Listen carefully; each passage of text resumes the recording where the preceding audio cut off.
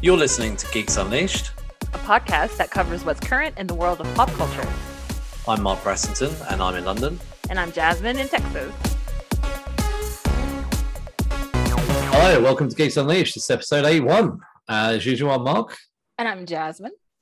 And for the entire month of December, we've been building up to this, baby. Oh, yeah. Spider-Man No Way Home. So we've been talking about Spider-Man all month, the Sam Raimi trilogy, the Tobey Maguire, Sam Raimi. Yep, and the Mark Webb.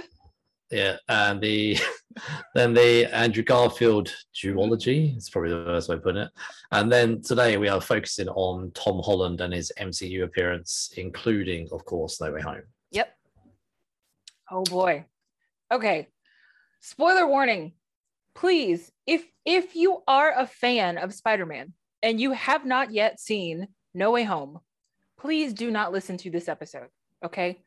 You should be able to go and see this movie as unspoiled as possible as a fan, and then come back and listen and geek out with us after you have seen this film, because we're not holding anything back. We are definitely going to spoil it. But seriously, guys, 100%. Save yourself. Like, do not listen yet if you have not seen it. I think most people that are probably like us have gone by now. Yeah. Yeah. Mark says by now. We are literally recording this on opening night. So opening night in America. Yes. Yeah. Okay, so opening night in the UK was the 15th. Was Wednesday. Yes. Yeah, so we're recording on the 8th. Before us. I saw it yesterday. Yeah, sorry, it's the 18th for me now. It's almost 1 a.m, and it's the 17th still for you. So yes, opening night in the States. So, but we always get Marvel movies 2 or 3 days early. So yeah, now you do. Marvel 6 months later. Yeah. Oh yeah. Well, sometimes like a couple of years. Sometimes it was quite funny when we've done reviews of classic movies how the release date was so far away for old movies, and now they're like, so Marvel must just realize they prefer the UK. Like, your tiny little market? I don't think so. South Korea brings in more revenue than the UK does. Nice try, buddy. I didn't say they prefer the revenue. Maybe they just prefer the people. Cheers. I'm not buying that. Merry Christmas. Anyway, do you want to tell people to do something? Yes, I do. So if you are watching us on YouTube, first of all, hey, please like and subscribe. Like and this press the video, bell button and then the bell button. Subscribe to our channel. Yeah, and then click to get notifications so you know when we have dropped new episodes. If you are just listening on whatever your preferred podcast platform is, we appreciate that as well. And we would also appreciate it if you could leave us a review, 5-star review, on Apple Podcasts or Podchaser. Obviously on YouTube, please comment away. Let us know. What we'd love is actually your ratings. Give us your ratings out of 5, and no spoilers in case people see the comments. Yeah. But just tell us if you enjoyed it as much as we. We'll tell you our thoughts as we get into it. Like, there's always something to criticize, but is there? Oh, I have one criticism. Oh, okay, great. We'll get there.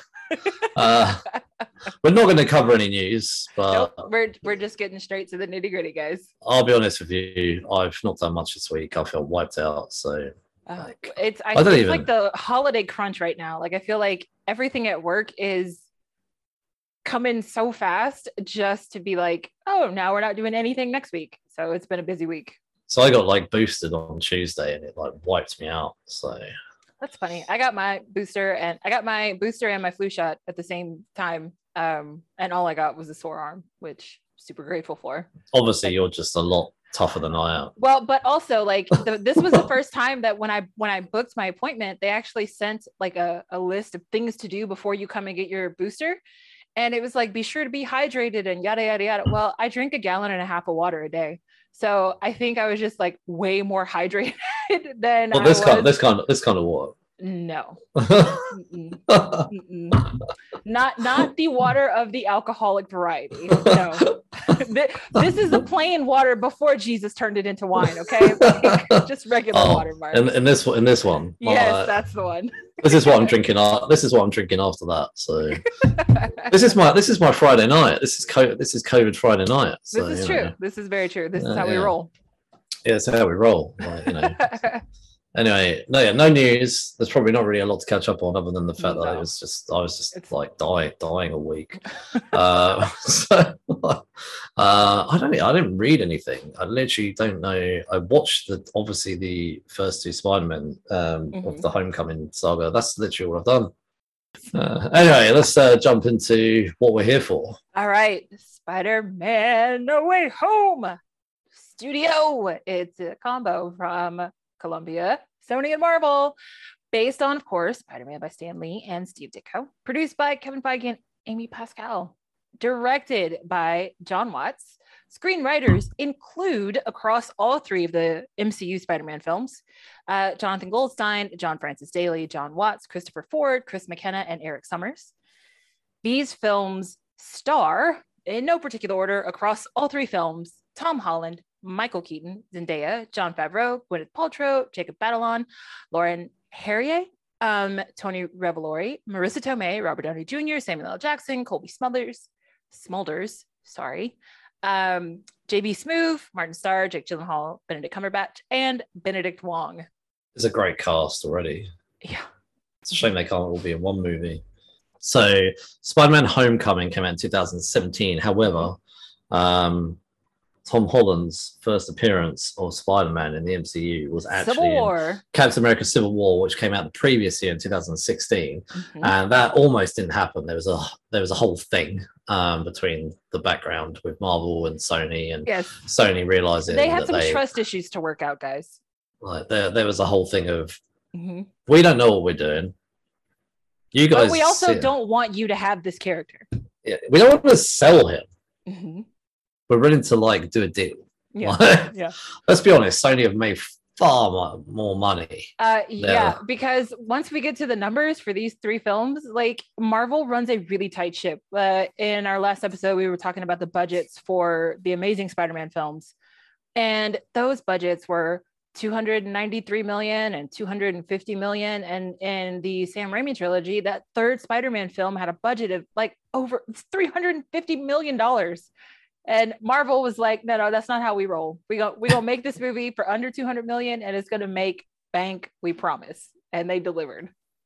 Oh, so Spider-Man Homecoming came out in 2017. Like I said, previous appearance was in Civil War, which was amazing. I loved him in Civil War. Not going to talk about Civil War right now, but it was brilliant how they introduced Tony Stark to go to Queens randomly, which I still think is crazy if you're having a massive Civil War in Europe. You're not going to jump on the plane. But anyway, we all love the fact that Spider-Man showed up, Nick Captain America's shield. That is kind of covered in summary in Homecoming. So the release date for Homecoming was in the US, the 7th of July 2017. On the UK side, it was the 5th of July 2017. Budget for that was $175 million US. Worldwide box office of $880 million US. So I still can't believe they made that film for 175. Like, the thing is, like, I wonder if a lot of it's because they're making more than one movie. So I don't know what they may potentially reuse, or whether it's I think a lot of it is because they have the tech already. Plus, they have stuff like, I mean, not that Lucas works on it, but like they also have the same tech behind Star Wars. So they've got so much at their fingertips that I don't think that they had to outsource as much to get the film made. It's probably a lot in-house, which saves them money. So anyway, that was followed up very quickly with Far From Home. However, between Far From Home, Tobey Maguire was in in Avengers 3 and 4. Tom Holland, not Tobey Maguire. Tom Holland. Fuck me, I'm getting confused already. Tom Holland was in Avengers 3 and 4, which we know was the Infinity Saga, and he had a big chunk of the third film, but only came in at the end of the fourth one. Yeah, because he got snapped. Yeah, he was in the blip. So, and Far From Home picks up right on the tail of Avengers 4, and you see a kind of a grieving Tom Holland, which we'll talk about in a minute. So 2019, release date for this US was 2nd of July 2019. However, in the UK, we got it about week early. Yeah, we girly. I was like, oh, I've got to do the numbers. Uh, it's late in the evening. We don't do numbers. We don't do math at this time of night. Not for me. Like it's 1 a.m. Anyway, 26th of June, 2019. Budget was less, 160 million, 160 million US dollars. Make, Mark? How much did it make? Honestly, this is where Sony threw their toys out of the pram because it made this much money. It made 1.1 billion US dollars, you know. Like you can imagine like Sony spinning around in their chair going, we don't need Marvel anymore. We're out. Like, and let's be honest, they only make this money because of Marvel. Oh yeah, of course. Like I can't fathom you 160. You are 15 million below your original film's budget. It still must turn over to over $1 billion. Marvel still must like be spewing that they're making Sony's cash. Like they must be spewing. There was a rumor. I mean, they're making their money off of it too. Oh yeah. So basically, Sony threw their toys out the pram. We're like, we're done. After that, we're out. We're taking Tom Holland, and we're done with the MCU. We're done with Marvel. We're going to carry on. There was a bit of hissy fit. Apparently, Tom Holland actually called up drunkenly Kevin Feige and said, "Come on, can you guys sort it out?" I remember. Did you hear that? That sounds vaguely familiar. Yeah. So I don't know. I bet Tom Holland did. Like so. Anyway, I actually wouldn't ask Tom Holland to just get involved. Like nobody wants Tom Holland playing with. Nobody wants Mobius and he's gonna have to though. He's gonna have to. But only if they do it in a alternate reality thing where he can come back. Like, and in fact, actually, because Vulture is in that with Morbius.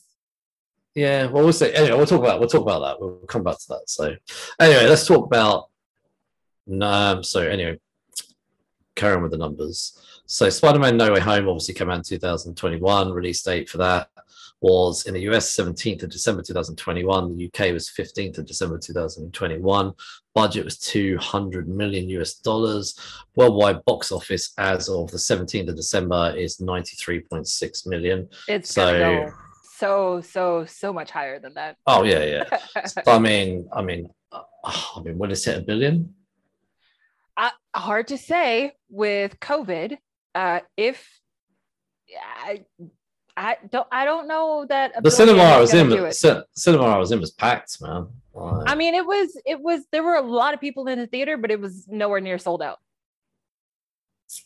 I think the first few rows were empty, but other than that, it was full. Right, so yeah, I mean, I don't know. It's hard to say. I think if any movie has the potential to do it, this could be the first pandemic film to break $1 billion. But I think that's a big ask because it's going to hurt numbers. I think elsewhere. I think in the US the numbers are going to be really great, but I think the rest of the world the numbers are going to still be pretty low and on par for what we've seen so far during COVID. Okay. I probably think maybe like 700. I think we should. Do you know what we should do is when we come back in January, let's actually make that the first thing we look up is what were the numbers. Okay. I'd love to know. Yeah, maybe after opening episode of January, we'll just check out what the numbers are. Yeah, we'll just check in. Oh, so that's my guess. 750 million. Yeah, I don't think it's gonna hit $1 billion, but like it should. Oh, I agree that it should, but yeah, I literally have been saying I want to go again. I mean, I definitely will go again because I went. Are you going to go again? Well, you're going to go again? Yeah, I always go by myself. Usually the first time, but then my mom always wants to see stuff too, so I'll have to grab her on a weekend and take her too. I'm considering going again. I honestly am considering it. So anyway, before we jump into the movie that we're all here for, we're going to quickly just summarize our thoughts on the first two because me and Jasmine are never going to go back and review these two now if we're going to review a third one. So as we did Sam Raimi's and as we did Andrew Garfield's, we said we were going to go back and watch all the Spider-Man, and so we did. Yeah. Well, we haven't done the 70s, 80s TV series, but no. Did you? By the way, did you ever see that live action TV series? No. Oh, I did. My first introduction to Spider-Man was Tobey Maguire. Okay, no, I remember as a kid the live action TV series. I can't even remember the actor now, but yeah, I remember him going abroad, like China or somewhere. Vague memory of that. I could be wrong. Might have been somewhere else, but I do remember it having like an adventure style thing, like each episode doing things. So yeah, like I mean, that seems like on par with the 80s. Yeah. It was kind of like an 80s feel, like 18 type, where we should definitely watch that. Should we? We don't have to. I mean, it'd be weird. It'd be weird. We watch really shitty 80s stuff, Mark. It'd be weird to watch it like with like the black borders. Like, I hate the black borders so much. Like when I watch stuff on this TV and the kids come in, they're like, "Daddy," like if it's old, like "Daddy," like why is there 2 black borders on the side? I'm like, it's called full screen. Yeah. Well, before all TVs went to the 16:9 format. Yeah. I prefer this. So anyway, so Homecoming. Like I tell you what, we're not going to do. We're not going to summarize. We're not going to discuss the plot. By now, people have seen it. We're going to kind of just stick to like kind of 5 minutes to summarize. What were your thoughts on the first Homecoming movie? I loved it. Michael Keaton is a fantastic actor in general, but he is a great villain. Loved him as Vulture. I absolutely loved that character. I loved how grounded all of the characters kind of felt. They actually felt like teenagers, as opposed to not necessarily so much in the Andrew Garfield films, but definitely in the Tobey Maguire films. Everyone felt so much older than.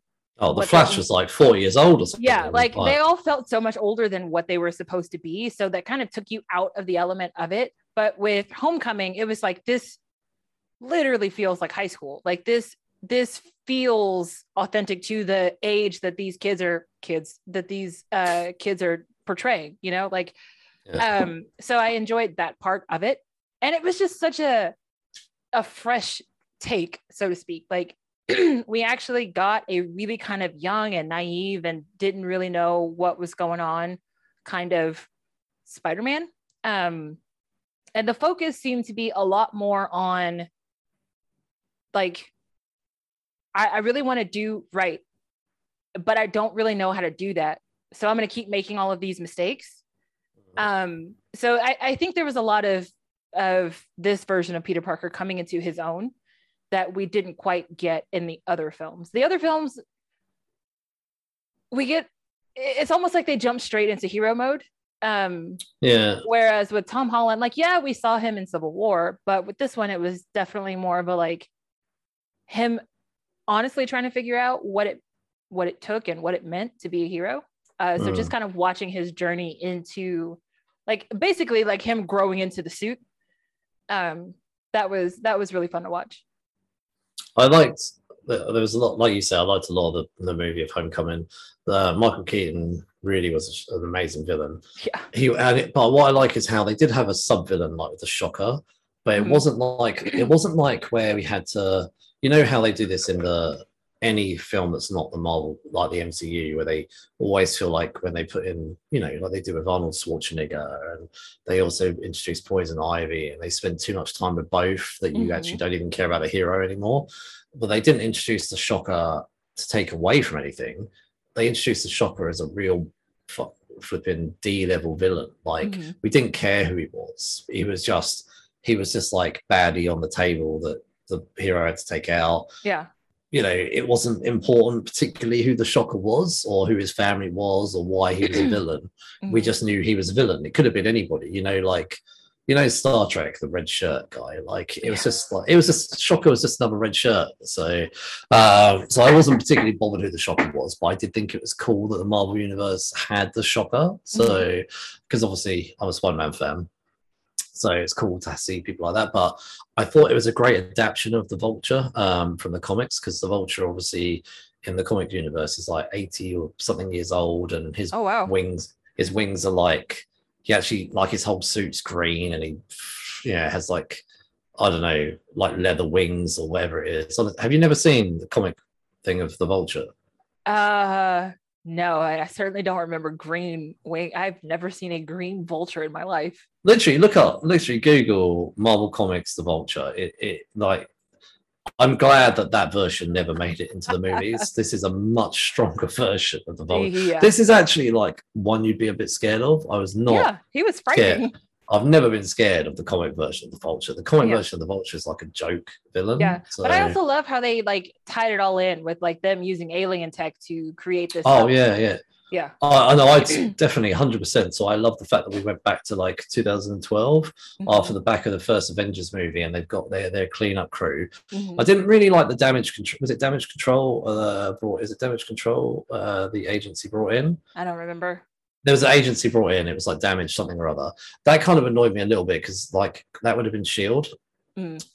Obviously, because Shield had been moved away from the MCU, because they had, at the time this movie came out, there was the Shield TV series, so the movies had stopped referencing Shield. So I was a bit annoyed. I personally would like to have seen Shield still around. So now that maybe the TV series is gone, maybe they'll bring Shield back. Who knows? So, is there even a Shield to bring back? Well, the TV series ended with Shield back. So, but I think the TV series is so gone into its own reality, alternate reality in the end, because it was so far removed. Yeah, so, I never watched Shield.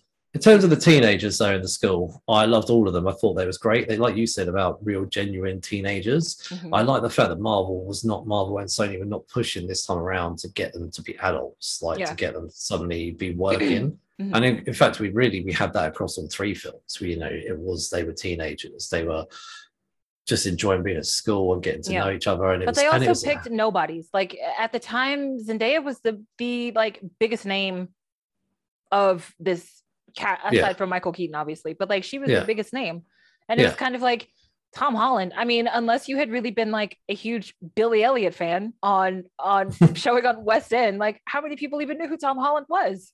Well, I think this may be the first time I've seen Tom Holland, but in anything. In fact, I think this is. Oh no! Other than that horrible movie that me and you both reviewed, what's it called? God, what was it called? The Devil something. Devil All the Time? Was it the Devil All the Time? Yes. Yeah. That he was good. He was good in it. Yeah, but that was a terrible. But it was a terrible film. No, but I did like the fact that you could see he wasn't Spider-Man.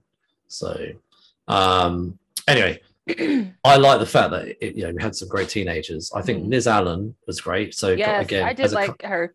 As a comic book fan, I love the fact that we got Liz Allen, but it was amazing to see the twist that he goes to pick Liz Allen up for prom or whatever it was, or the dance, and Vulture is her father. I was like, that is such a great twist. And then you see his face in that car journey as Michael Keaton's Vulture is slowly figuring out that Peter Parker is Spider-Man, because Liz was literally like digging the shovel, digging the hole, she was like 100% like letting him down. She was like, yeah, Peter, you always leave, you always disappear. Yeah. And I was like, shut up, Liz. Shut up. Exactly. Shut up. It's like, you're at my party. You were at my party. You're like, oh no, you left after 2 minutes. No, I didn't. Read the room, and then when we went on that school trip, and that's the other thing as well. I love that they did things like school trips, it actually, and I love the fact that we had the same teachers in each movie, and I don't know, I loved the fact that they were just school kids, and even like Peter Parker was kind of the film started off with him being, I don't know, a bit of a loser superhero. Like he wasn't straight into it like Iron Man is or Captain America is. Like he's not suddenly chasing down big villains, and he's like kind of trying to blow his own trumpet to all his friends at school. Yeah, I'm on the Stark internship, but Tony Stark don't even return his calls. Happy Hogan. And then Tony sends empty suits out to talk to him. I thought that was real fucked up.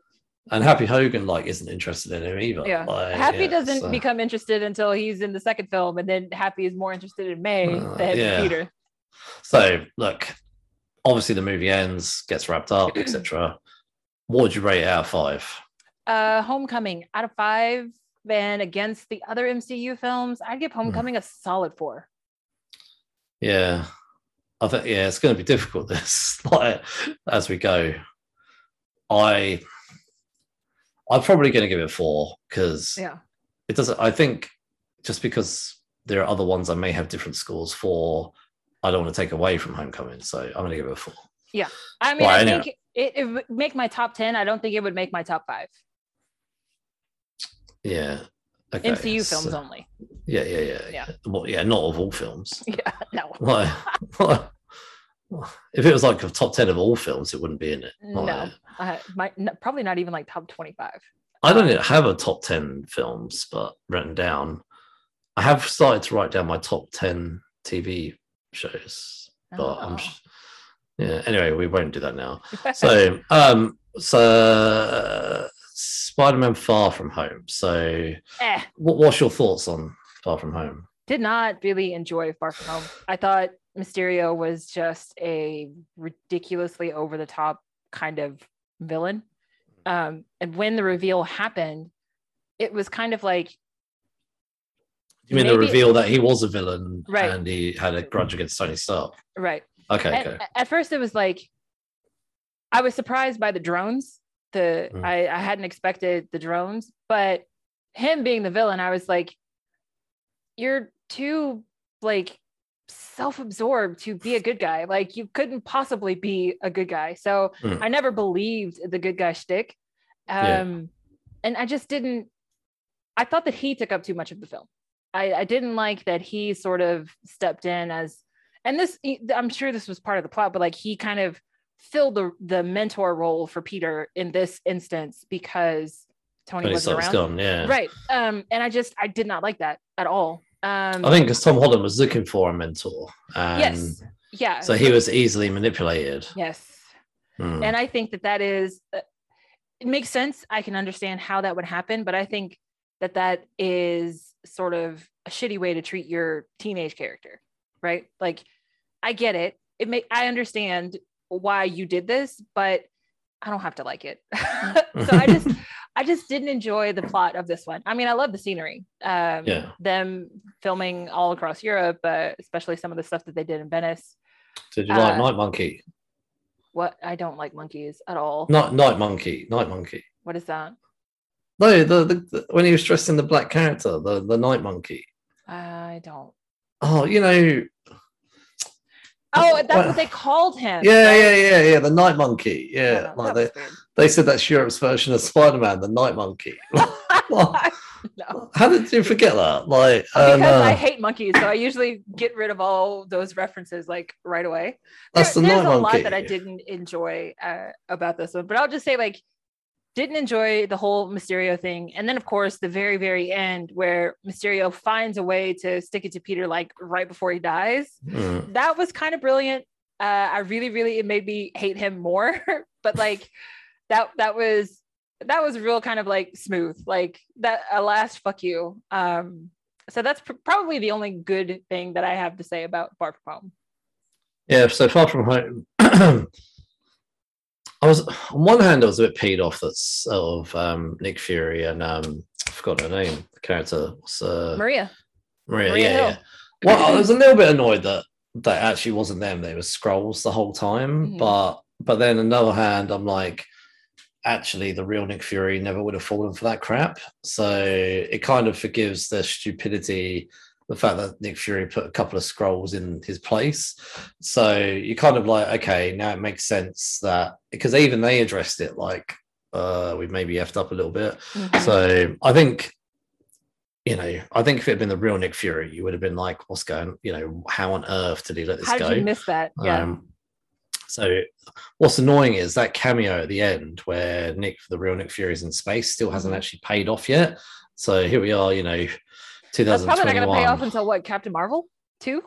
Well, or is it going to be like Secret Invasion? I think so. I don't know. I think it's more Secret Invasion, the TV series. Maybe. I don't know. Who knows? Let's not speculate. We'll be here all night. Mephisto. Maybe that's where he's going. Anyway.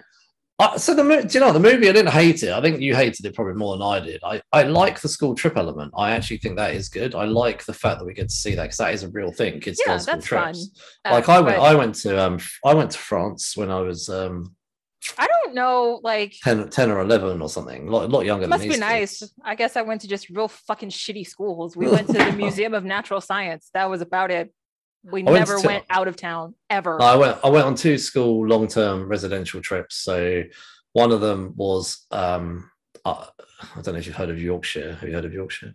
Yeah, I don't know where it is on a map, but I've heard of it. Yeah, it's a lot further up from me. Anyway, so that was like that was 1 year we went to Yorkshire and stayed there for a week, and then the second year we went to France. So we went. I can't think I was more than 11 or 12, but there was a whole load on a coach of us that went, and every day went to a different place. Like one day we went to the Eiffel Tower, another day went here, there, whatever. So I could kind of relate to that whole thing. Yeah. There was no Mysterio, there was no Spider-Man, but you know, I can kind of see how like that would be something that could happen. I didn't think Americans got pulled over to Europe for a whole week, but maybe they just went to a really good but they go to a special school, like a science academy or something. Yeah, I kind of science. Yeah. Which makes a bit more sense that they'd have these sort of special. Yeah, public schools don't do that. Public schools, like I said, they take you to the museum. That's it. So put you on a plane. I did like it, and I did like the fact that Flash Thompson is kind of blackmailing Peter at one point. So when isn't he? Right. But yeah, overall, I did enjoy the film, and I did enjoy. I think Tom Holland, though, honestly, is such a funny actor. He could do more comedy, and like just, I love it when Happy's like, Nick Fury is going to call you, and he's like, why is he going to call me? He's like, well, whatever. Anyway, he gets his phone out, it's ringing, and he just hangs up on him. He's like, Happy's like, you just hung up on Nick Fury. He's like, yeah, I know. I think Tom Holland though plays it so well. So his lightheartedness is really enjoyable to watch. Yeah. So overall though, so we get to the end, and that whole massive reveal that Mysterio really gives it to him when he drops him in it and says that Spider-Man killed me, whatever, and Spider-Man really is Peter Parker. Honestly, I did not see that twist coming. When that dropped, I was like, oh my God, when J.K. Simmons? Oh, shit. Yeah, J.K. Simmons from the Sam Raimi trilogy comes back. That was a shock. When J. Jonah Jameson popped up, I was like, holy shit. Yeah. This is awesome. How little did we know that was the beginning of a whole S-ton of these people dropping out of the sky. So when he came back as J. Jonah Jameson, and obviously the shocking reveal that Peter Parker is Spider-Man to the whole world, and it kind of ends, I did not see that coming. I thought that was a shock and a half. Yeah. And we've had to wait a long time to see the repercussions of that. Not really, just 2 years. Not that bad. No, I feel like 2019. Oh well, I feel like it's been way longer than that. Maybe it's just COVID. Maybe makes everything feel longer. Maybe COVID is just getting to me. I've had enough. I've had enough, man. So I need to get out. I haven't seen a single person in 2 years. No, I'm joking. Of course I have. So anyway, just not as many people. So I've literally not left this room in 2 years. The only person I see is Jasmine on Zoom. So, that's dangerous. It's enough to make you go mad. I've forgotten what the sky looks like. So anyway, what would you rate this out of 5? 2.5. Really? Whoa. Yes. I did not enjoy this movie. 2.5. Damn. It's brutal. Sorry. Literally, like Tom Holland's now choking somewhere. That's okay. I still love Tom. I still give this movie a 2.5 though. And his £10 million house. So I'm gonna go with a 3.5. All right. I think I prefer the first one. I think the first one's much stronger. The second one. Right. Anyway, let's start talking about No Way Home. Okay. Again, this is your last chance to pause, pull out, stop, hit the next button. Like this is it. This is it. This all hands on deck. We are about to dive deep into Spider-Man No Way Home. We're going to talk about every single spoiler in this movie. Everything. And we're not saying this to be dipshits. No, but we don't want you to get mad at us. Like we're telling you ahead of time. We are about to spoil Spider-Man No Way Home. So yeah. Oh, and we are going to talk about something in Hawkeye. Yes. Just so you know. We're going to spoil Hawkeye too. Not the whole of Hawkeye, just one thing that happens in Hawkeye. Up to episode 6? Is that where we're on now? 5. We're spoiling up to episode 5. No, I'm not going to spoil the plot of all the 5 episodes. It's just one thing that happens in episode 5 that I kind of felt was kind of... It's all connected. Linked-ish. Connected.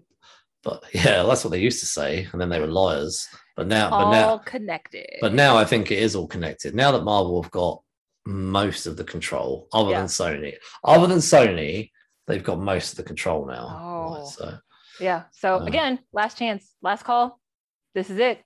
We're full steam ahead at this point. So okay, so this film, do you want to summarize or should I just summarize? Nope. I just want to jump right into it. I don't want to summarize anything. Oh no, all I was gonna say is like where it picks up in terms of, so this movie starts exactly where number 2. Yeah. With Peter being stuck in the middle of New York City, where everybody is like, "Holy shit, you're Spider-Man!" But I love it though when stuff like that happens, because there's a lot of films that leave you on a cliffhanger, and even TV series do this. They'll leave you on a cliffhanger, and then when the next part starts, I don't know, they'll do like 2 years ago. Like, no, I don't care about 2 years ago. I want to know. Like, I've waited ages. Like, why are you doing this to me? But I love the fact that they literally like see Tom Holland, the big reveal. Suddenly Zendaya's MJ is getting surrounded, panicking. Tom Holland grabs her, they swing off, whatever. And they kind of just jump straight into the fallout. We don't get this whole there is no reprieve, no break, no nothing. There's no one there to save Peter, no one to help him. The shit hits the fan, and every single person in New York City and across the world now knows that he is Spider-Man. Like, he has helicopters at his house, FBI banging on his door. Like, shit has gone. And also you see on the news that they are kind of referencing the Mysterio battle still. You know, they haven't. What I do love. I am someone who really loves when people don't ignore the past. Like, you know, a lot of creators sometimes like to come in and then kind of start again or whatever, or put their own take on it. It's like, no, I am someone who loves continuity. Like, don't get me wrong, I read Batman and I don't want them to be referencing an issue that came out in 1955, but like, I do love it when like they kind of are aware of things that have happened. You know, obviously I more prefer it as a reader or a fan if it's stuff in the last 5 or 10 years. Right. But, well, in this case, it's 2 years. Yeah. So, but there's a lot of time though. Like, I mean, I can't think of anything off the top of my head, but you know, like there's a lot of time where they just, the next episode is kind of been brushed under the carpet or whatever, or like you see like a character dying on the side, the next episode goes 6 months later and you see them walk in and everybody goes, you're back, you're like, no, are you kidding me? Like he's back on the job. That is what we call lazy writing. I honestly hate that. Writing. So I love the fact that we went straight into this, so I think that was awesome. So anyway, 3 of these, the Homecoming trilogy is probably the best way of describing this. Yeah. But first of all, though, the trailers are full of shit. I'm just gonna say that. Like, they did edit stuff out. They edited things in those trailers completely out of order. Like, we got to those scenes in there, and I was like, this dialogue is from 20 minutes ago, but like this scene was in the trailer with dialogue from a scene that's not even in the same part of the film. There's a bit where in the trailer where Stephen Strange winks at Peter, and that was never in the movie. Well, yeah, but the whole thing with Wong telling him to not cast a spell and giving him that look, like, that's not what Wong said at that moment. Wong told him not to cast a spell a long, long time before we got to that moment. Like, it's just a whole bunch of stuff that was in the trailer that they cut in a specific way, and I can see why, because they had to recut the trailers, because if they had let the trailer play out the way that it plays out in the film, they would have spoiled the film. But it was just very annoying, because it was like, having seen the trailer, you anticipate the scene to happen, and when it happens, it's completely different, and you're just like, what is happening right now? I don't mind the fact that the trailers were manipulated, and a lot of people were referencing, so we won't talk about it right now, but the Scorpion, not the Scorpion, I keep saying the Scorpion, the Lizard. So the Lizard, a lot of people, in the battle at the end, the Lizard, you see the Lizard's head move, but nobody seems to be moving it in the trailer. And a lot of people are saying there's clearly somebody else that does it, but I can't remember which person it was. But you see it in the movie that somebody actually does kick him in the head, but they edited that out. So all those people that were jumping on that saying it's clear as day that Marvel have edited that out. So yeah, the trailers were very well put together, but I am glad, having sat down and watched this movie, that they did do that kind of trickery in editing. So yeah, like I said, they would not have been able to show the scenes the way that they actually played out because they would have spoiled it. But it was just another thing. Like, you guys like had these actors lying through their teeth all this time before this movie came out. Like, I feel really bad for Andrew Garfield. Oh, he got harassed big time. Wow. And also, Andrew Garfield is a terrible fucking liar. Oh, he is not such a bad liar. He is not a good poker face. He's Jeez, not I don't even know how you're an actor. Andrew, please, if you ever come across this podcast, I would love to ask you, like, how in the hell you got into acting when you can't even lie about the movies that you're in? Come talk to me, please. There's that thing on who is it? Who's that interviewer you have? The late night guy? Jimmy Fallon? Yeah, Jimmy Fallon. Jimmy Fallon's interviewing him for something, and he's on a big screen, and he's like showing him some photo of apparently him on the set, you know, and like Andrew Garfield's trying to come up with some story about how it's not him or whatever, but literally he's like got the worst face. He is so bad, and I don't know if that was like on purpose, if that was his shtick, like I don't know, but Andrew, like, you are the worst kept secret in Hollywood. Like, Toby was really good about it. Like, Toby, you could have like seen Toby and been like, maybe he's telling the truth. But Andrew, you gave it away months ago, sir. Oh, yeah. So I still wasn't 100%. Even when I went into this film, though, I honestly thought I don't know what to believe. So I've got to say, when I went into this movie, I had hopes, and I think Andrew Garfield, get what I wanted. Hey, I didn't get. Yeah. We'll talk about what you wanted in a minute, but so I had hopes. I had a lot of hopes, and I was worried that I would be let down. So I was trying. I was honestly trying to not get too excited about it because I genuinely thought, films and TV have done this to me before. So I was like, I'm not gonna get too hyped. I was hyped, but I was not gonna be trying to be too hyped. So I was like, I need to be calm. So I was like, okay, so I'm not gonna get. I was the complete opposite. I knew I was not gonna. I had anticipated everyone, but I had my stakes on Andrew and Toby, but like I didn't get anyone else that I wanted. And so there were a lot of cameos that I had hoped for that never, ever materialized. But like, there's no way they could tell the story without those two. Like, it just, as soon as we all realized what the plot was, there was no way that you're going to bring in those Spider-Man villains without bringing in those Spider-Man. Like, so the way they did it though, they still introduced the villains, and they were really like pitting it. So okay, so to talk about the setup of the villains, obviously because of the bomb of the identity, Peter's friends and girlfriend, their lives have been ruined. Their universities they want to go to are all rejecting them, and every single one in the letter says, look, due to your recent controversies around you, we decided you're too hot, we cannot admit you. So then he goes to Stephen Strange, Doctor Strange, who apparently now is actually no longer the because he got blipped. Sorcerer Supreme. So Wong is a Sorcerer Supreme. No one knew that was coming. So I wonder if they'll turn that around in Doctor Strange 2. So who knows? So Doctor Strange creates a spell, and Peter tries to, but Peter, because he can't shut up, alters the spell. The spell becomes too dangerous. Stephen Strange puts it in a box. However, apparently bits of the spell leaked out. Anyway, so then Stephen Strange has a go at him because he hasn't gone to actually try and plead their case. He's like, what?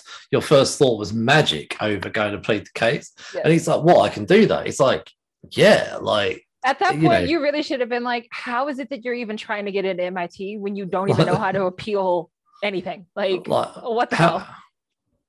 How is it your first thought was to brainwash the entire world? Right. Rather than like, I mean, this is just, this is a teenager, isn't it? Like, let's just, me, I would have tried to argue it. Like, I wouldn't have tried to do magic. So he swings over to this bridge to meet one of the MIT ladies. And that's when we get to meet the first one. Doc Ock. So hello, Peter. That was brilliant. Oh, honestly, that's so good. great. I So almost bad. wish I hadn't seen the trailers, but No, there was it was still so good. it It was was so good. good. I love it though when even that bit when he sees his mask and he's like, "You're not Peter." He's like, "I'm so confused right now." Yes. Yeah. So anyway, then eventually we sort of just trickle through the film. We meet a load of Mhm. villains, and yeah, let's just start breaking down our thoughts though. So, what's your overall thoughts on just these films as a whole? This is a film where, for the first time in an MCU film, the entirety of the MCU takes a backseat. This film is a Spider-Man film. Oh So, yeah. in order to have enjoyed this film, you would have to have been a fan of the Sony Spider-Man films. Like with Homecoming and Far From Home, you didn't have to know anything about either of the Sony franchise Spider-Man that came before Tom Holland. But with this film to me felt like a big, I don't know, a big thank you to Spider-Man fans, because there were just so many references, so many little inside jokes, so many pieces and quirks that are so specific to those individuals and to those specific films that you cannot appreciate this film if you are not a Spider-Man fan.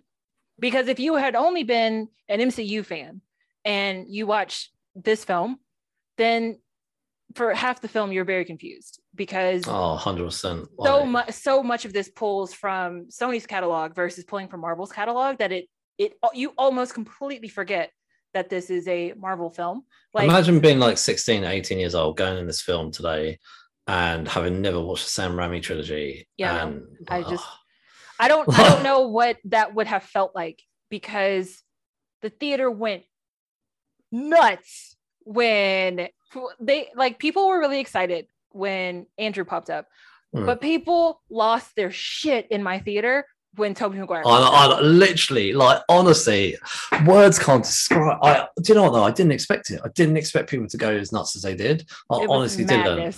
Like, so when Andrew Garfield comes through that, like, sort of the magic portal, yeah, that's a much better word than I was going to go for.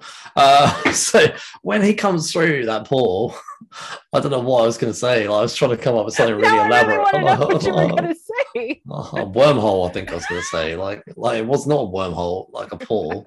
And anyway, so when he comes through the portal, but as he came through, I was like, I honestly just didn't believe. I honestly thought they were going to F us over. I honestly thought, no, only because they've been such denial. Like, I was a believer the whole time. At least in those two, I was a believer that those two were going to show up. So when Andrew Garfield comes through in the suit, and I could sort of, this ripple of noise was coming through the cinema, because I think people were slowly seeing it, like believing it. When he turned around and you could see his full suit in the light, that was when my theater lost it. Yeah, because they recognized his people were clapping, people were cheering, people were screaming. Yeah. And then, but unfortunately, so I saw this with my daughter, and she said to me, "I wish they'd have done the Tobey Maguire reveal, say 10 minutes later." And she said because it was too obvious that the next thing was going to be. Yeah. And I said, yeah, but even if they'd done it 10 minutes later, because they put Andrew Garfield. Yeah, because Andrew Garfield had happened, it was too obvious. But when they open the next one, because the guy, when Ned goes, "Oh, should we just keep doing it until we find Peter?" I was like, "You're literally setting this up. You're literally." So when they open the next one, you see this guy walk in plain clothes. People lost their minds. Yes. People were like a much bigger reaction in the theater for Tobey than there was for 100%. I think Andrew Garfield must have known, like, he was the second, like, you know. I mean, really, he is Spider-Man 3, isn't he? So even Tom Holland is above Andrew Garfield. And I feel a bit sorry for Andrew Garfield, but like when he comes in, both of them, when they come in, people. My daughter even said to me, apparently I was doing it. I was like, I don't remember doing it. She's like, yeah, you were. She was like, you were screaming and shouting. I was like, was I? I said, I remember clapping. Like, she's like, you were shouting. I was like, was I? I literally can't remember. That's so random. The moment you forgot. I was. I was like, obviously I was. But honestly, because everyone was screaming and shouting, initially their first words, I never even heard them. Like, I didn't even hear what they were saying.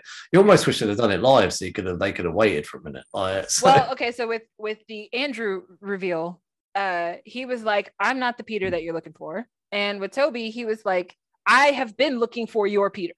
Oh yeah. I kind of vaguely heard, but it was very difficult because there was a lot of noise. Yes. And but honestly, when the moment I saw them, I was like, I can't believe it. I literally have like been dreaming about this moment for a year. I felt like I was 17 again when Tobey Maguire popped up. Like, me and you've been joking about this. Biggest fucking grin on my face that my face hurt from smiling so hard. Like, I was so excited to see Tobey again as honestly. Peter Parker. Oh yeah, and I think that was good. I think that was clever that he didn't come in the suit. Yeah, because then we got another thing when he put the suit on, people went crazy again. Like, well, when he revealed that he was wearing it under his clothes. Yeah, that was amazing. Yeah. But so I mean, we'll just talk. So these three eventually meet. So they get Tom Holland together, and the three of them are great. Like, we got what I love is though, because I was a bit concerned about this, that it was just going to be a cameo. That's what my fear was, but actually it was the real back half of the film they were in. Yeah. So they had some significant roles. Yeah, so we even really got a bit of a redemption arc for Andrew Garfield, I would say. So and we'll I recall talk about it in a minute. I called that a couple of episodes ago. Did you actually call it? I can't remember. Yeah, and you were like, no. Tom has to save MJ. It's got to be Tom. And I was like, okay. I think it's gonna be Andrew. This is sounding familiar, but I don't like to be wrong. Anyway, so yeah, but okay. Well, let's just talk about that now. So there's a big battle at the end. By the way, at the Statue of Liberty that they're putting Captain America's shield on, which is just effing stupid. Anyway, that's so weird. So Zendaya is falling down the side of the building. Which I'll be honest with you, I literally stopped breathing because I was like, please don't kill her off. Because after they killed May, okay. We'll come back to May. Not expecting that. So obviously May's death we'll come back to. So MJ's falling down the side of the building, and it's clear as day that Peter's life is literally falling apart now. So when she's fallen down, and obviously we now know the risks are a lot higher in this movie. Mm-hmm. And when the Green Goblin pushed Tom Holland aside, I'll be honest, for a split second I was like, they're not going to do this to us again, are they? Because they kill off Gwen Stacy in Amazing Spider-Man 2. And when Andrew Garfield just suddenly turned, and dived down, such an emotional scene too. Everybody went nuts again, literally. Yeah, to the point where even like in the scene, Zendaya is like, "Are you okay?" And he's like, but he's like, he's a mess. Like, he is a crying mess. But that was such a good thing. But also when Andrew Garfield as well talked about how he was Spider-Man after she died, because obviously we didn't get an Amazing Spider-Man 3, but how he talked about how he dealt with things. It was kind of nice to hear how his life went on beyond Spider-Man, Amazing Spider-Man 2. And honestly, it really does make me want to see more of Andrew Garfield, because me too. He actually, I thought, did comedy well. So when he cleaned the web of the corner and stuff like that, and they were like, "Oh, can you crawl around and prove a Spider-Man?" It's like, I'm not going to crawl around. Look, I'm holding myself to the ceiling. I wouldn't be able to sit there. No, I want to crawl out. And he's like, no. My mum says, "Can you get the web? Get the spider's web in the corner." And he actually goes and does it. I actually thought Andrew Garfield, the people behind Amazing Spider-Man 1 and 2, just, you messed up, man. You could have actually probably had a really good trilogy. He's funny. I mean, if you look at them now, Tobey has this least personality of the three of them, but Andrew and Tom are neck and neck as far as their chattiness to me. They're both just so chatty. They're it's almost like that's what they do when they get nervous. They're just chatterboxes. It's kind of endearing. I was gonna say, I just shuffled things around a little bit, because we talked a lot about the three of them. Out of the three of them, who is your favorite? Toby. Toby is still my favorite, but I think Toby's my favorite because he was the youth pastor. One to me. The youth pastor. Yes. It's difficult, I actually feel, oh God, I'm losing my voice. I actually really struggle with this whole who's the favorite Spider-Man. I probably will have to go with Toby, because he out of the three movies, I go back to them a lot. Yeah. But like, I think Andrew Garfield was really redeemed in this movie. Like, good. and He it really does was. show you though, like with the right creative team. Mm-hmm. I mean, you could have had a really good Spider-Man in Andrew Garfield, but it goes to show you. I'm not saying the people that wrote and directed this are terrible writers and directors, because Sony, I don't think, knows what they're doing. So it could be that actually the studio is pushing their own agenda, but because they wanted to world build, that's where it went wrong. They wanted to create multiple spin-offs. But the problem with Sony and the entirety of the Amazing Spider-Man films was they were competing against themselves, and there was no reason for them to have done that. There was no reason for them to have shot themselves in the foot the way that they did, but they were impatient, and that is what their impatience cost them. It cost them having to do a deal with Marvel, basically. Yeah. So, had they been more patient, they could have been doing this without them. I'm glad. You know, I'm glad that they effed up because, like, you know, because look what we got as fans. Look what we got. Yeah, I think yeah, Tobey Maguire is my favorite. I'm going to go with that. Yeah. So I just love that he's like older, and he kind of presents as this like wise old sage. Like he's just so subdued and he's so chill. And there's the one scene where they're in the lab and they're making the cures for all of the villains. And, you know, Andrew and Toby are talking and they're like, yeah, you know, mine was Gwen and yours was MJ. And I don't really know, like, I don't think that this is going to work, yada, yada, yada. And Toby's like, well, I mean, it takes work, but you'll find love again. Like, but you got to give it a chance and you got to work at it. Yeah. And he's like, it wasn't easy for us. And me and my MJ, like we ended up getting back together and we're fine now. I love the webbing thing. The fact that the webbing comes out of him. They're like, does it come out of anywhere else? Like, that is such a boy thing to ask. No, it doesn't. It comes out of here. That's it. No, it was so funny though, because like when he did it, they were both like, what is that? And he was like, you can't do that. And they were like, no. So I really appreciated that. That's why I said that this is like specifically for Spider-Man fans, because there was so much controversy when the 2002 films came out because Peter produced his own webbing, and people were so pissed off way back then. And they were like, that is not what Spider-Man does. He invents his own webbing, blah, blah, blah. And everybody was so pissed about the shooters and how Toby didn't have shooters, that the webbing actually came out of his body. So like, I thought it was really funny that they addressed that in the film. I actually love that the webbing came out of him. I thought that was great when they did that in the movies. They introduced that briefly in the comics. Actually, they made Peter Parker be able to do it briefly, and then they got rid of that again. So, I'm gonna go with Tobey Maguire as my favorite, but I'll be honest, Andrew Garfield really, in better hands, maybe Andrew Garfield. In better hands, Andrew Garfield, I really enjoyed in this movie. Yes. I think we covered a lot in the last review, but there's elements of both those films I liked. There was a lot I didn't like, and Andrew Garfield, unfortunately, was a big part of what I didn't like. But in this movie, honestly, different eyes or whatever, like, I was looking at him completely differently. He was so good. So, I liked Andrew himself. Like, I didn't like the way that the character was written, but I liked him. I didn't like. I felt like I always joke that he's emo Spider-Man. Like, but yeah. Anyway, so how do you feel they sort of stack up against sort of previous? I think this movie stacks up against previous Sony. Let's see. I would still say that if we're just doing Spider-Man, as far as personal favorite, Spider-Man 2 is still my personal favorite. But as far as quality, I really don't think that any of the other Spider-Man films top this film in quality of film.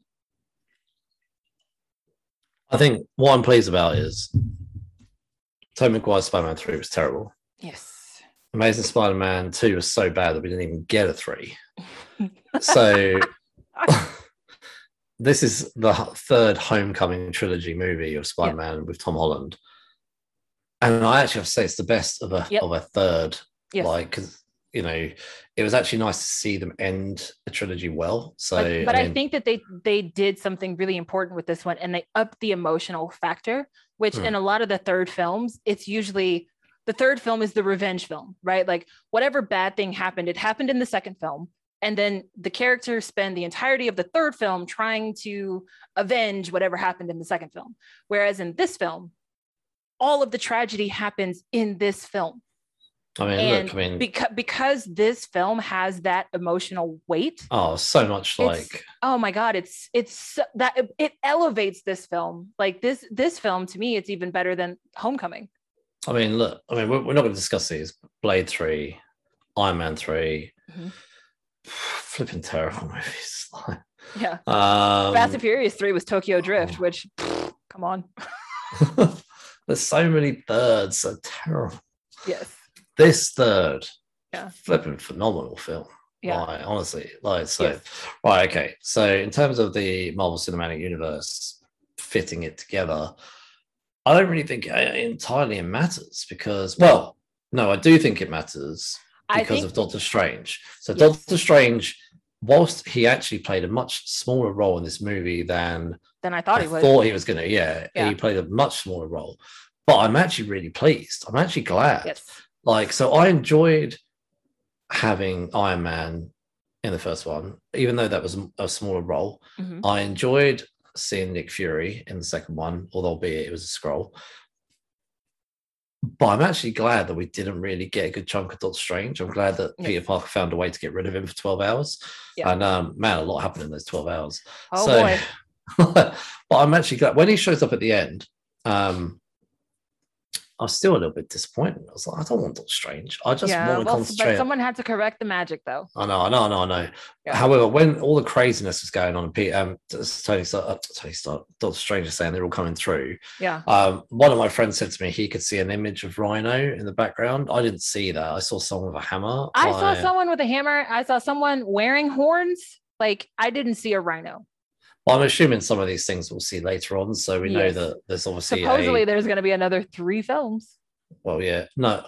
Well, yeah, 3 Spider-Man films. But what I'm wondering is, like, so Doctor Strange 2, which is going to tie into the multiverse. We know Loki, the TV series, is tied into the multiverse. And we're assuming Ant-Man and the Quantumverse. And Ant-Man and Quantumverse. So in terms of the overall MCU, I think that Doctor Strange and the other films are going to handle this whole multiverse stuff. Yes. But I think that Spider-Man will be very much back to street level stuff again, I would assume. So since with the spell having been completed by the end of the film, which was the only way to close those portals, was do the spell the way that you were originally going to do it and let everyone forget me. Let everyone forget that Peter Parker ever existed. And Strange still don't think that really works. I still don't think that really works. Like, I mean, no, because how on earth does he get paid? Like, how does he get a job? Like, no, people forget about him.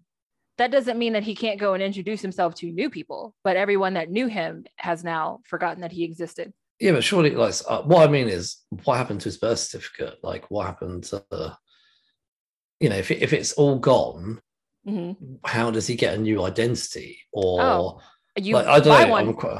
I'm questioning. He doesn't have any money, does he? Like, so I think that's how he's going to end up working at the Daily Bugle. I think the Daily Bugle probably pays its contractors under the table. And so that's how he's going to get into like photography, maybe. Yeah. Oh, actually, that would be pretty cool. As Spider-Man 4 sees him and J. Jonah Jameson. And then we get J. Jonah Jameson. Yeah. Like in a much bigger role, the web-headed menace and stuff like that. Yeah. Maybe we'll probably have to wait a good few years before we get to see Spider-Man 4. But anyway, so there's been 8 movies now, Spider-Man. What's your favorite one? Favorite is still Spider-Man 2. Still Spider-Man 2. Still Spider-Man 2. I think this is a better film than Spider-Man 2, but my favorite is still Spider-Man 2. I think, to be honest with you, this has now got to be my favorite Spider-Man film. Like, I honestly am going to go see this again. Like, so, okay, so in this movie, it's a lot of characters. Oh, this is a tough one. Do you have a favorite character? I do. Actually, before you say it, if you have a favorite character, do you have a character you think was not used well enough, like was underused? Yes. I think that they could have done more with J. Jonah Jameson. Yeah. I think turning him into, like, I can understand where they're coming from. They kind of have turned him into one of those talking heads on TV versus the newspaper guy that is trying to sell papers. It fits with the times, and that makes a lot of sense. But it just felt like they could have stayed a little bit more true to the J. Jonah Jameson that most Spider-Man fans are familiar with, and just kind of, I don't know, kind of kept him as like the guy that's always trying to, I don't know. I guess I just didn't like him as like a TV personality, so to speak. Like I would rather have seen him like in a different capacity. I agree with you. The TV thing's obviously done to modernize him. Yeah. I think for me, one of the characters I was a bit disappointed that we didn't get to see a bit more in the flesh, so to speak, is Sandman. And I felt like he was villainized way too quickly just to fit the story. When I don't buy that he's a villain. So. Yeah, he always seemed kind of neutral to me. Yeah, so he started off when he first came into this movie as kind of heroic. He was helping Peter. Yeah. And then he very quickly just turned, which people just don't flip like that. Like, you know. I don't know, man. If I found myself in a different universe, I'd flip pretty quick because, like, I don't know you. I don't even know this place. Like, why should I trust you? I suppose so. You've just seen him zap some guy. Yeah, I can kind of see that. But even Peter was like, no. Because Peter was like, I think Peter thought, oh, I can trust this guy. So I'm not going to zap you. Like, and then you suddenly start getting crazy. So yeah, I'm going to zap you. But no, I would have liked to see him, because I think in the movie he could flip between human and sand. Yeah. Like in Spider-Man 3. So I'd like to have seen that happen more. No, once he got converted, he was converted.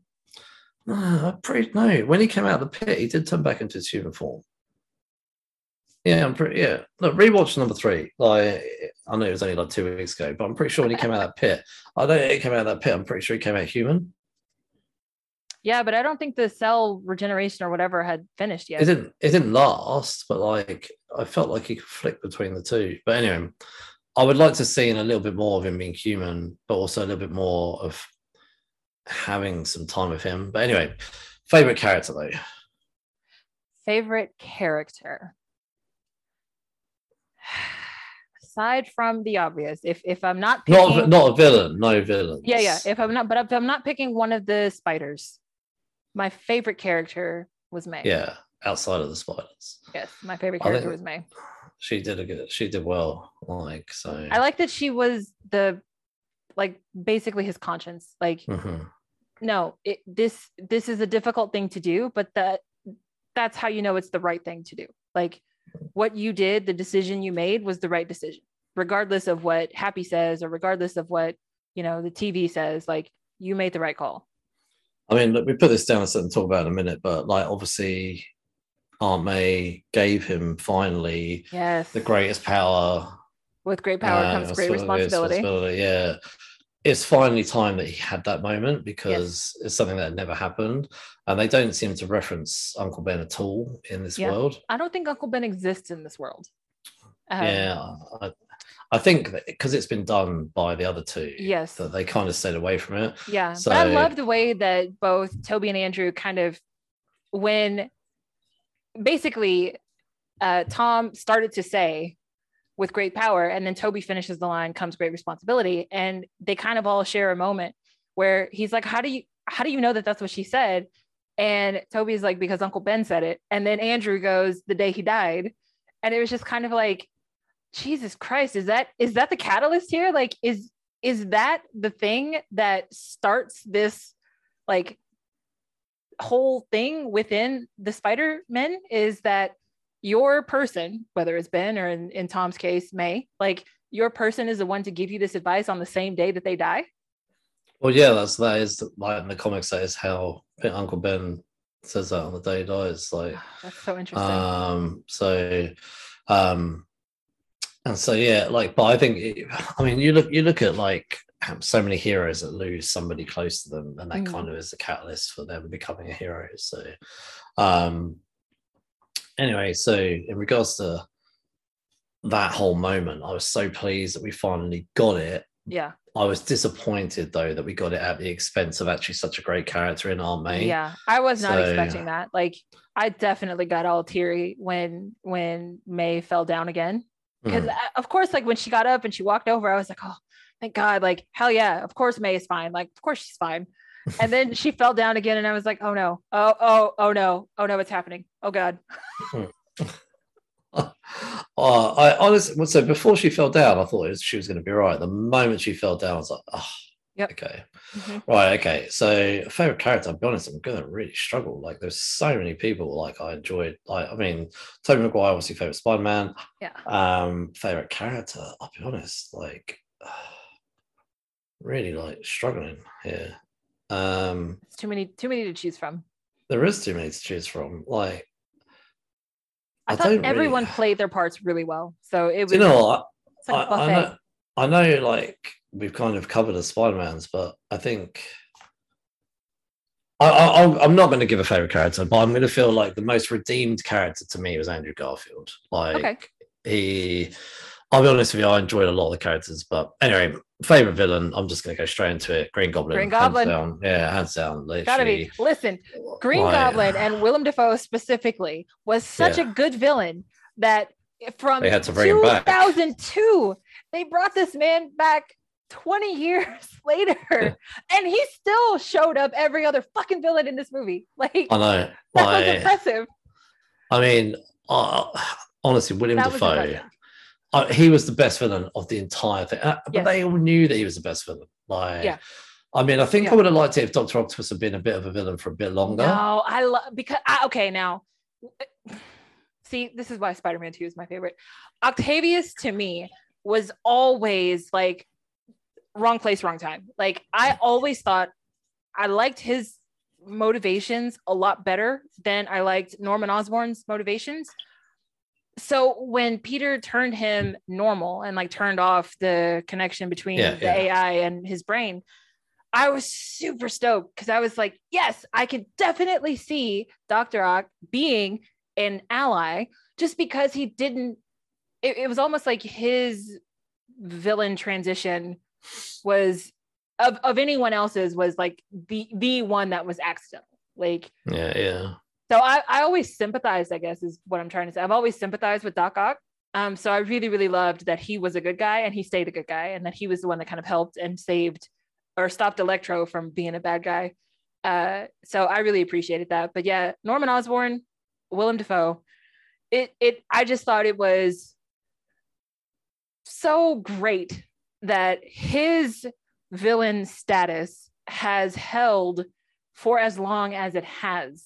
Like, it still holds up. Like, even without like the mask, even without, well, I mean, he ended up getting his glider back, but even without the glider, like, he was still really fucking intimidating. Like, in the apartment when, you know, the bad side flips back on, it was just kind of like, this fucking guy, like, he's so good. He's so I think Willem Dafoe, like, I loved how we saw a little bit of Norman Osborn creep through. I was really hoping that we would get a James Franco appearance, I'll be honest. Like, even if it was like mid-credits or something, I don't know. Like, so we're bringing this kind of thing to an end. So there's a huge battle at the end, and I do love that Tobey Maguire is stopping Tom Holland from killing Green Goblin. From killing his villain. From killing his villain. So there's a few things disappointing here. I'm disappointed that we didn't get enough Tobey Maguire and Willem Dafoe together. There wasn't enough of that for me.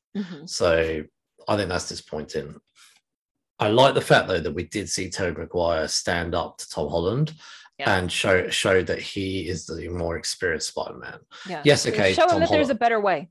Yeah, and Tom Holland has been on a team. He's been on the Avengers. He's been to space. But Tom Holland is the Spider-Man. Like, he's Spider-Man. He's the more experienced of all of them, and it showed that he was the more experienced, which I think was great. And so this begs a big question for me. They saved all the villains, and then obviously they went back to what I'm assuming is the point in time before they died, right? So what happens? Like, what happens indeed? well, so Tobey Maguire goes back home, right? So the timeline would have changed. Andrew Garfield went back, the timeline would have changed. Does that mean when Tobey Maguire goes back that like Harry's not dead anymore? Norman's not dead anymore.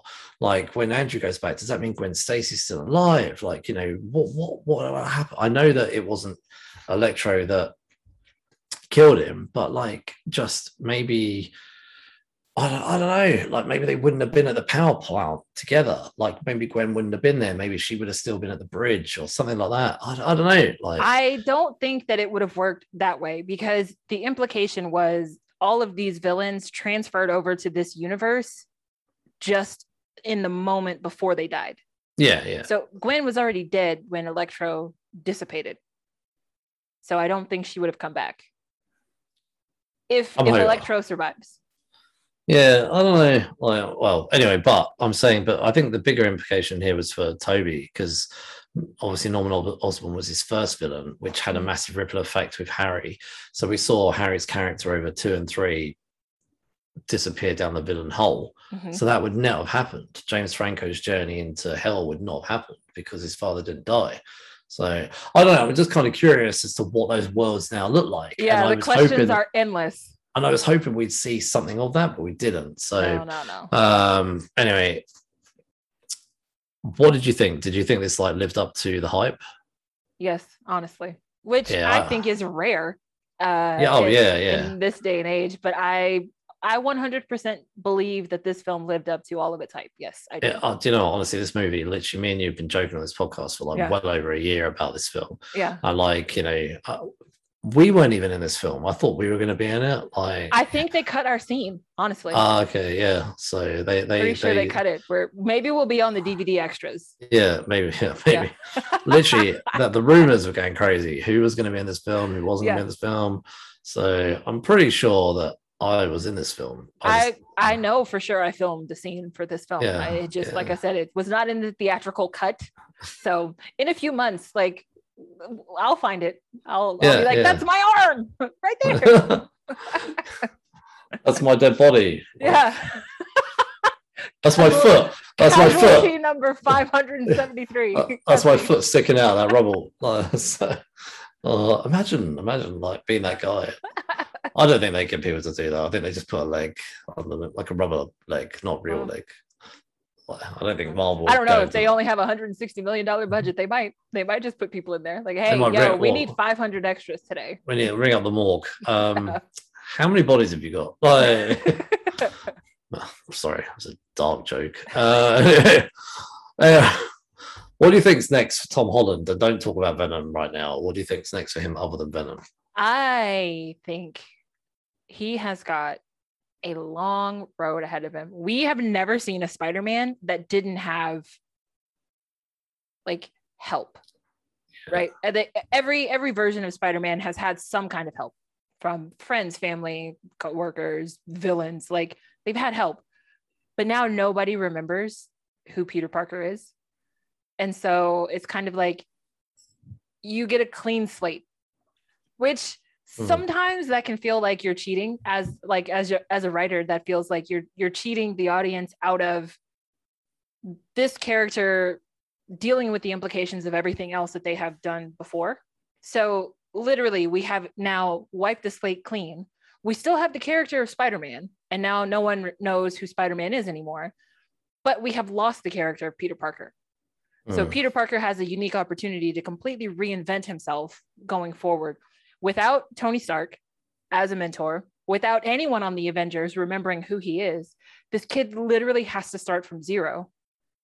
And it's going to be really interesting to see where that goes. I think this is going to be their perfect opportunity to pull him into the Young Avengers, especially since we're getting a Miss Marvel show with Kamala Khan. I think that's going to be the opportunity.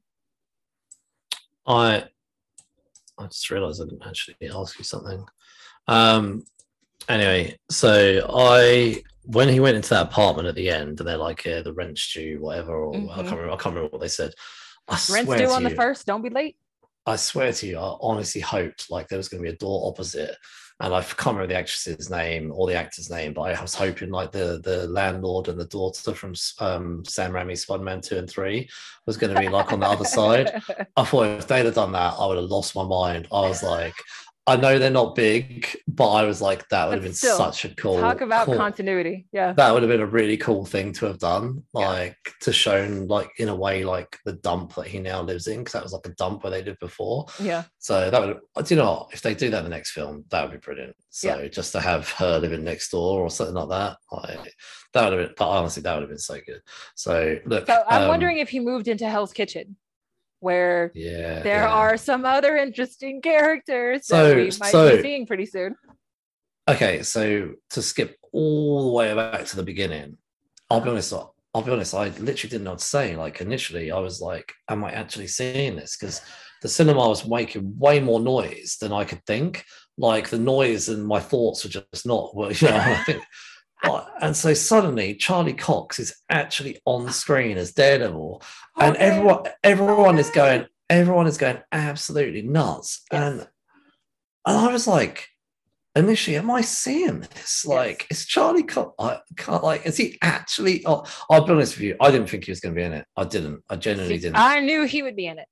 No, I just didn't think Marvel were going to be nice to us. I thought they were going to let us down. No, but I think at the end, the rumors really just got out of hand, and they mentioned the Netflix rumors. Yeah. And someone made the mistake of confirming that Charlie Cox. Oh, Kevin Feige said that Charlie Cox is our Daredevil. Yeah. And when he said that, I was like, oh, 100%. Matt is in the film. Matt Murdock is in this movie. But if we bring a big part of me forgot though. I'll be honest, a big part of me forgot.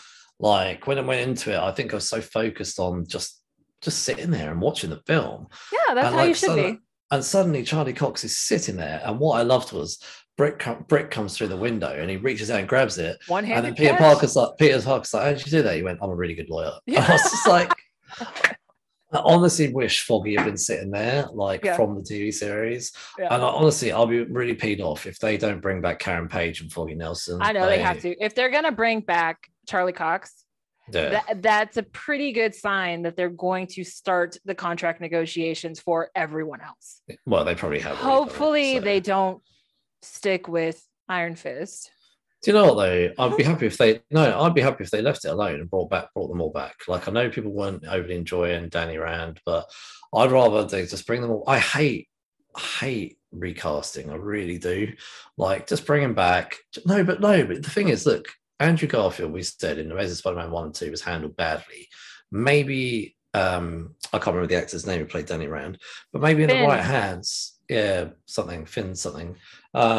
Maybe in the right hands, he could be really good Iron Fist. But they should definitely bring back the girl Colleen. Yeah, 100% bring her back. The actress who plays her, 100%. Like, do you know what? I'd even be happy if people really want to jump on the I hate Danny Rand train, bring her back as Iron Fist. Just do it as her. Like, kill off Danny Rand if that's what you got to do. Like. I'd show him, don't do off-screen deaths. I hate off-screen deaths. But she had the Iron Fist when Iron Fist series finished. So, I never watched the second season. So she had the Iron Fist. Yeah, I love her. I love Justin Wick. But he had the Iron Fist weapons. So this is a really cool thing. So I haven't read Ed Brubaker's comic book run. But apparently, I want to read it though. But the Ed Brubaker's comic book run, they dive into this previous Iron Fist who didn't have Iron Fist, the Iron Fist in his actual fist. Mm-hmm. He had like the Iron Fist, so he had guns that had the power of the Iron Fist. Mm-hmm. So like they shot bullets like Iron Fist type thing. And so Danny Rand no longer has the Iron Fist, but he has these guns that have got the power of the Iron Fist. And it ends with him having these guns like in Asia somewhere or something. And so I was like, that's flipping cool. I was like, so I really wanted to see a third season to see where this was going. I mean, we'll never get to see that. I'm assuming if Marvel brings him back or whatever. So anyway, we've really digressed here. So Hawkeye episode 5 ends with a single picture of Kingpin. Of specifically Vincent D'Onofrio's Kingpin. it's a bit vague. Like I have to say, it's a bit vague. However, Vincent, whatever it is, D'Onofrio. but yeah, that tweeted out a picture of Hawkeye the same day. So hands down, it's him. It's happening. If yeah. they're pulling in Daredevil people, yeah, there are going to be other people from the Netflix world that are going to be pulled in as well. Now, with the multiverse and with all of this happening, it is the perfect opportunity if they do choose to recast anyone. This is the chance to do so. But I think it could be awesome, especially if everybody has forgotten who Peter Parker is. He is going to need some help to get back on the hero track.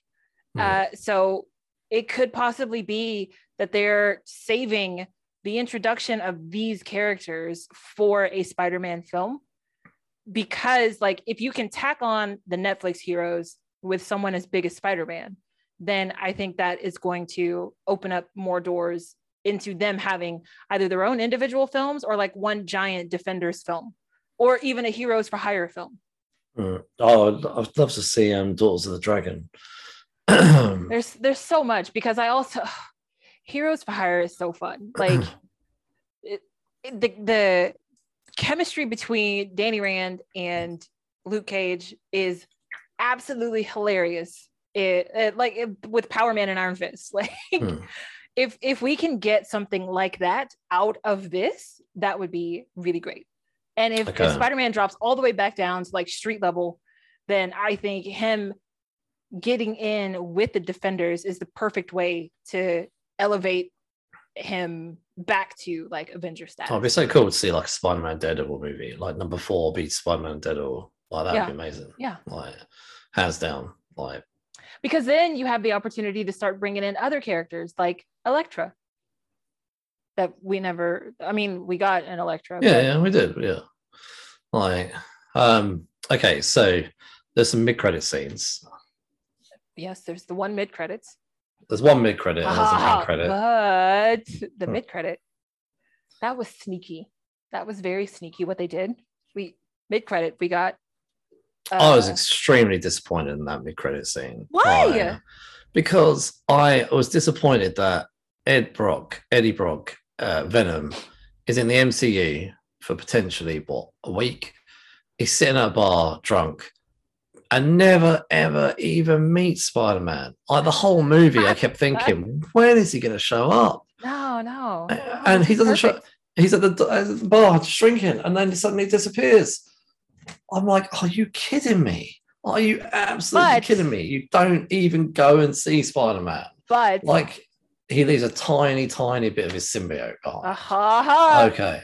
So that means we're going to get a different Eddie Brock. Which is fine. Which is totally fine. Or we're not going to get an Eddie Brock at all, and we're going to get a Venom they're going to go straight to Spider-Man. Maybe the Scorpion, what's his name? Gargan, whatever. I forgot his bloody name. The guy from the first Spider-Man film. Do you remember in prison? The Scorpion? No.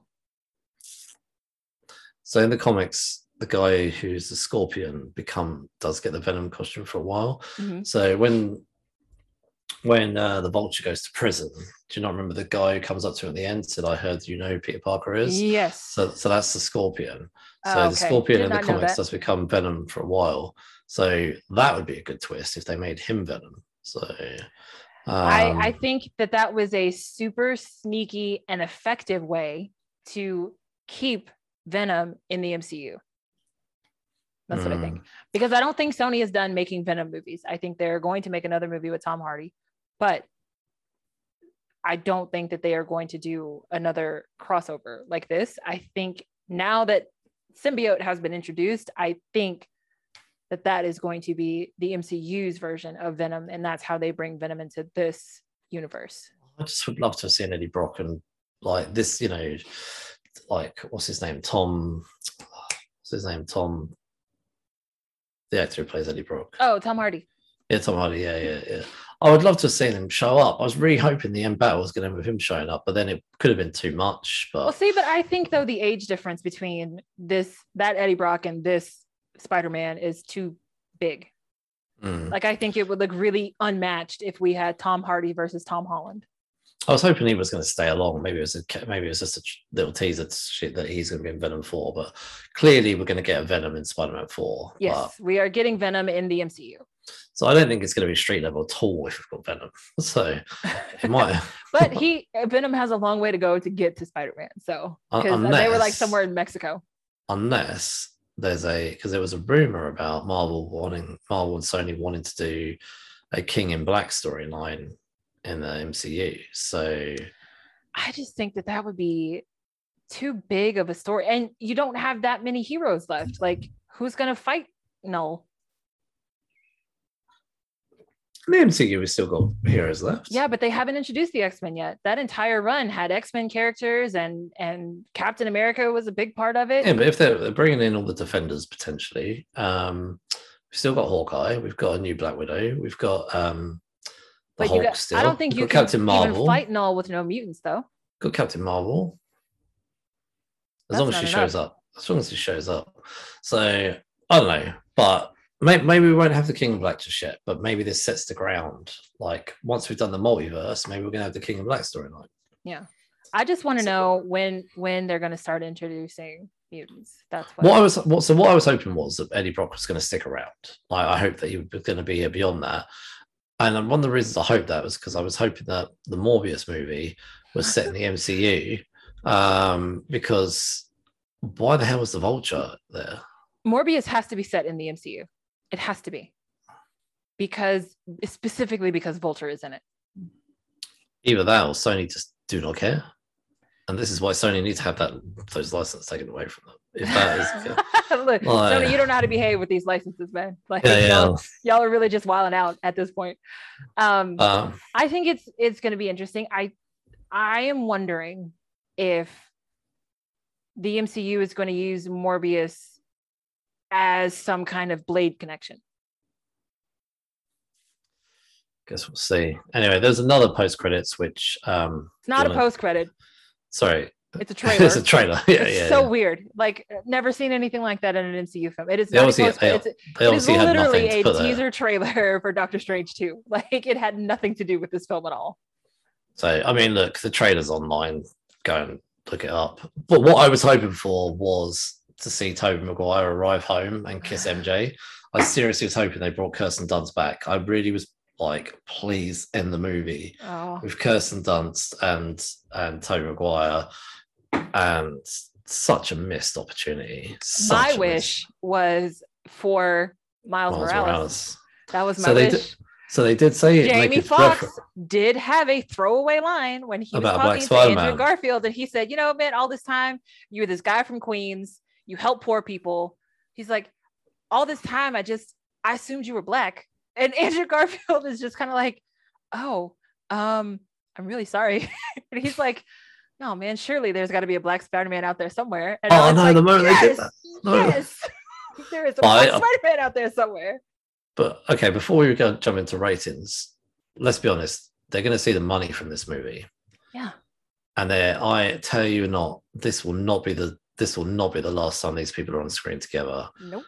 There will be a Spider-Verse live action movie, 100%. So I am so ready. So I kind of let go of my Miles obsession when they talked to the I want to say Peter, I can't remember his name, but the people in the director for Into the Spider-Verse 2, and he was like, I have seen No Way Home, and I did not see Miles Morales in that film. And I was like, damn it. So I kind of went in not expecting Miles, but like, really, you say that not seeing Toby was a missed opportunity. You didn't even have to really cast anyone. You literally could have just showed a scene of a kid walking down the street wearing some J's, and everybody would have assumed that kid was Miles Morales.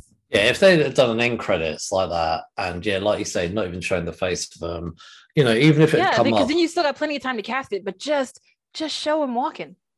Yeah, I think for me it would have had to have been on the same universe as Tom Holland's Spider-Man, though, because I think that they're close enough in age that could be a really cool thing. To Well, because see. we've already met Miles's uncle. Yes, and he was very young. Yeah. So, but whatever it is, they did do it. So I know. I really am hoping for a Spider-Verse movie, though. Like, I would love to see Tom Holland and Andrew Garfield and Tobey Maguire on screen together. Yeah. So, or even if they bring in the weird ones, like in the Spider-Verse film, where you got the pig and the robot thing, and that would be cool too. But the thing is, though, now they've done it once. I'll tell you what, they'll do it again. They honestly will do it again. Oh yeah. Anyway. I think it will be a while before we see films collide like this again, but we are gonna start seeing a lot more of those Netflix faces popping up in these films. Okay, so rating out of 5. 4.5. What? 4.5. I'm gonna go 5. 5 out of 5 all day round, all day long. Oh, it's a 5. 4.5. It's 100% 5. Literally. 4.5. My only criticism is Venom, really. Like, I wanted him to stay along. I wanted him and Tom Holland to meet. They will, because Venom is still here. No, I wanted. You wanted Eddie Brock. Yeah, I wanted that Eddie Brock, like, to finally meet. Do you know what, though? Like, the best part about Venom 2 was that single teaser that he was in the MCU. Mm-hmm. Venom 2 was the biggest bag of shit I've ever seen. And the best part about that entire movie was that tiny little cameo. And then that entire cameo is completely undone in this second cameo. So I was like, okay, so then really it just means that Venom 2 is just a bag of shit. So you're saying that this movie made Venom 2 even worse than it was before? before? Yeah, 100%. Like, I don't know what I gave Venom 2. I don't know, but like, I'll probably put Venom 2 now. Whatever I said, it's going to be 0 out of 5. Like, so it was not that bad. It was, but it was a terrible film, and only saving grace was that he landed in the MCU at the end of the movie, and you've just undone it. I mean, you literally just wasted your opportunity that you could have thrown him in this movie. Like, don't get me wrong, it could have been a bit too many characters, and it wouldn't have made too much sense to have had him join the Sinister Six that we had in this film, but I would have gone with it. I would 100% gone with it. I don't care. Like, and then you were already all in. So, like, what's one more? What's one more? Yeah, well, what's one more villain? Or don't have him in the film now, but just show him, I don't know, packing his bags to head to New York. Like, they effed it. But the question is, why did human Eddie return, but symbiote Venom didn't? And if symbiote Venom didn't, if there were any other non-human people or things that came through, are they also still stuck in this universe? No, I think he took his symbiote. I think he just left a tiny bit behind. No, but Venom was in him. Like, the symbiote was inside of him.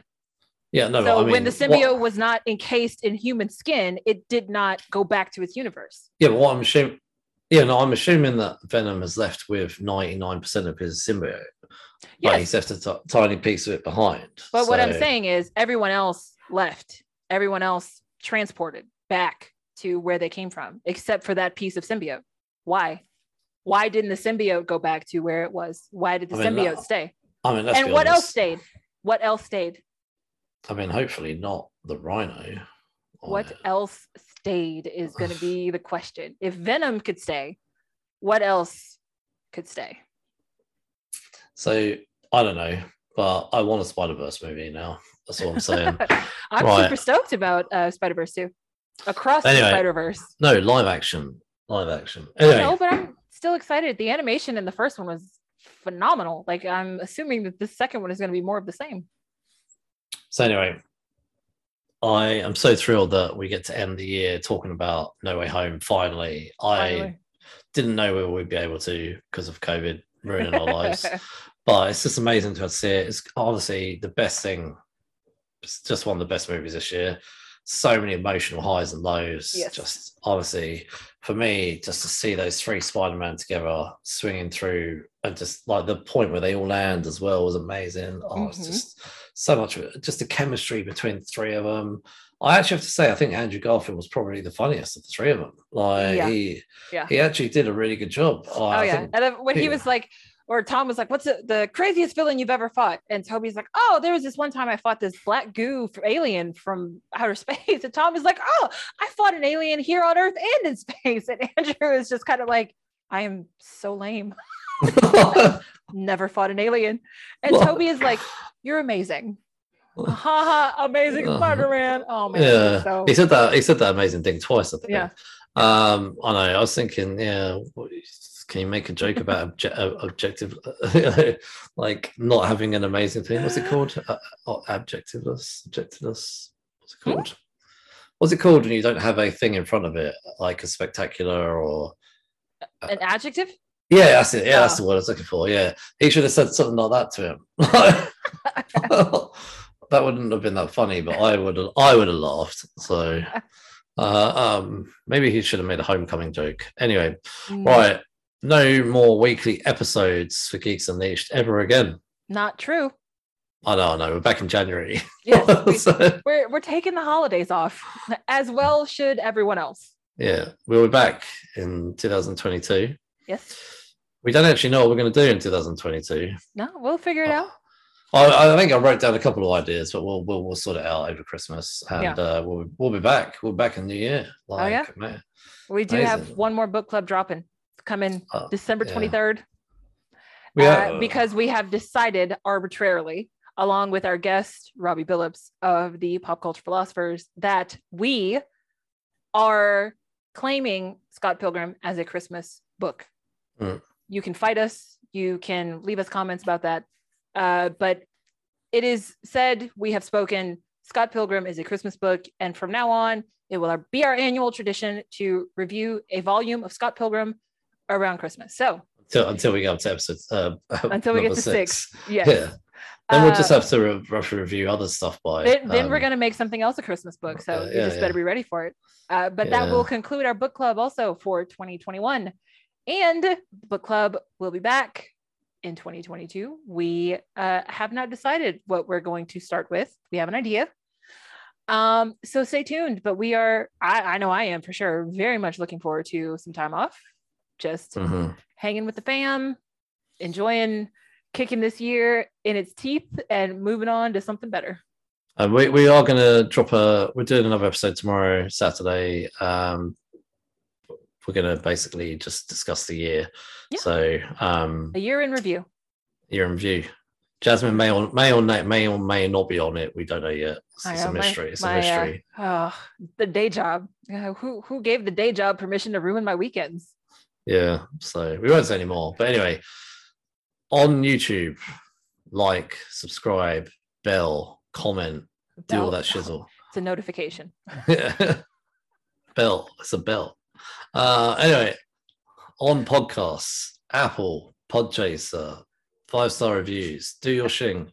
So, your what now? Do your what? I was gonna merge some words, so I was like shing. What? Like I was actually gonna say a swear word. How much wine have you had on this episode, sir? I've only had one, I think.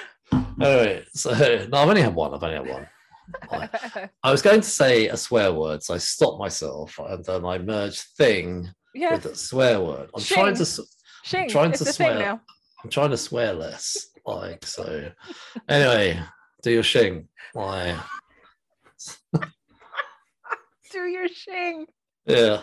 Happy Christmas. Merry New Year. Christmas. Merry New Year. All of those good things. And good journey. Happy holidays, as they say over there in the States. Yes. All of the holidays, whatever holiday you celebrate. Hope you enjoy it. We don't say happy holidays. Anyway, see you later. Bye. Bye.